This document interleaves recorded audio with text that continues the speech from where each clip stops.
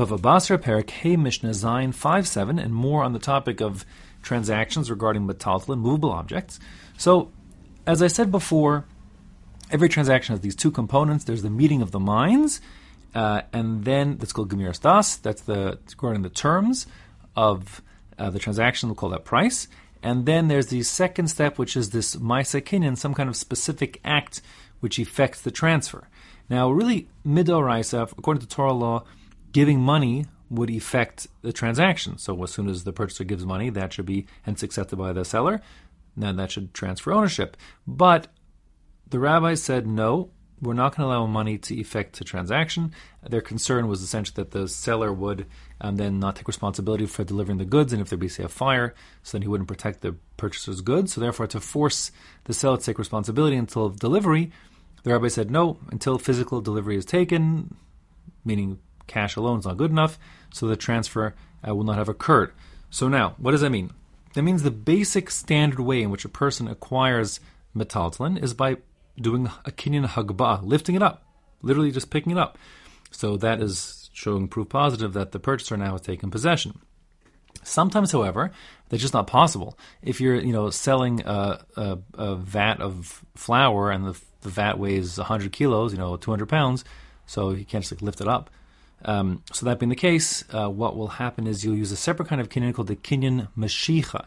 Mashicha means to pull. Okay, so you'll take possession by pulling that vat, moving the vat, rather than lifting it up.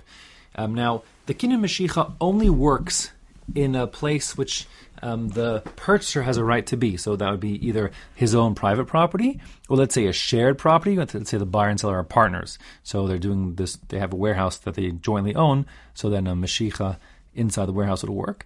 Or, in the time of Chazal, the way their cities were planned, off of the main Rishiyos Harabim, the main roads, there was things called a simta. Simta, we'll call that an alleyway, for lack of a better translation. So the alleyway is there specifically, it's like a no man's land where people are supposed to be using it for doing these kinds of transactions. And that being the case, if one does Mashicha in a simta, so that also will be effective in transferring ownership. Okay, now because of that, or based on that, our Mishnah says, Hamocher Peiros L'Chavero. Let's say Reuven and Shimon are selling this wheat, okay, and they agree on a price. They say, Reuven's going to sell Shimon the wheat for 10 shekels a kilo, and he's got this big vat full of this wheat flour, and then mashach v'lo madad, and then Shimon pulls the big vat, but he doesn't yet measure it. That means he doesn't know how many kilos are inside the vat. So that means that there's no clarity on how much, in terms of shekels or dollars, the purchaser is going to be paying. But they did agree on terms. The terms were agreed upon. They said it's 10 shekels a kilo. So then, if and when the purchaser does mashicha, he moves the vat in a simta or his private property, etc. So then that is the Ma'aseh Kinyan, and it becomes the property of the purchaser, even though we don't yet know how much the purchaser has to pay, because we haven't yet measured it. So again, our Mishnah says, Hamocha Peres L'Chavero, if Reuven sells this, let's say, flour to Shimon, and Mashach V'lo Madad, and Shimon does Mashicha, pulls the container that it's holding the flour, even though Lo Madad, he hadn't yet measured it, so he doesn't know how much there actually is in the container. Nevertheless, Kana, Shimon has acquired the contents, and Reuven can't go back anymore, because the Ma'aseh Kinyan has been done. He just has to figure out how much has to get paid.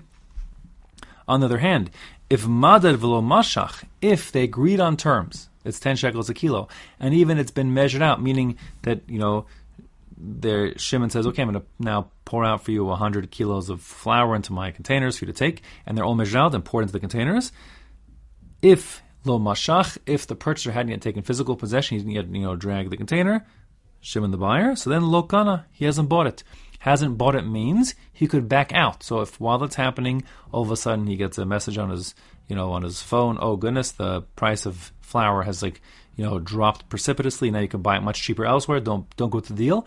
So now Shimon could back out. You may recall from Bava Batra, one who backs out after agreeing on terms like this, and they've agreed on terms, now they're going to do the deal. So that is subject to a rabbinic curse known as Misha Para. The basic curse is the same person who was Pareya, who took retribution against the people of the flood and of the Dor HaFlaga, the generation of dispersal of the Tower of Babel. So that same Hashem, that same God will take, just deserts retribution against the guy who backed out of the deal.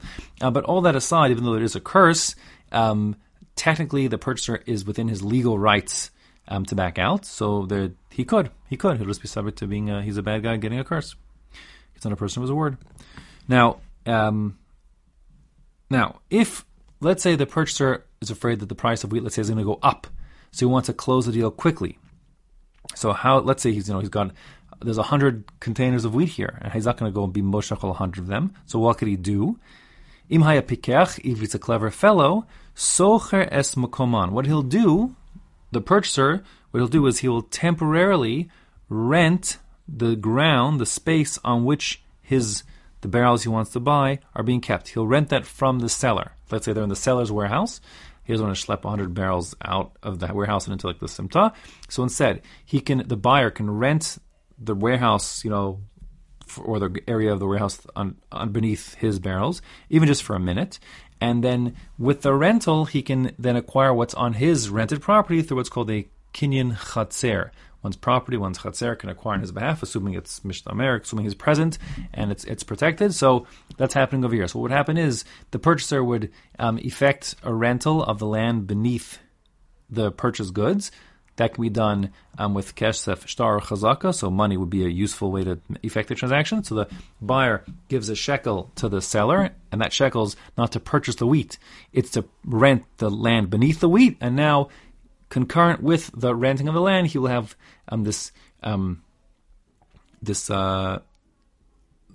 also this ability for his property to acquire on his behalf. That'll work.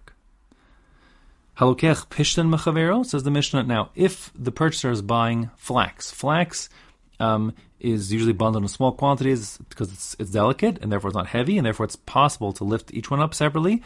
Therefore, you have to lift them up. Harezilo kana ad sheyital telenu memakum lamakum. The purchaser has not actually taken legal ownership till he actually picks up the bundles of flax and puts them from place A to place B. The point is that he does the kinyan hagbah, picking them up. That's required.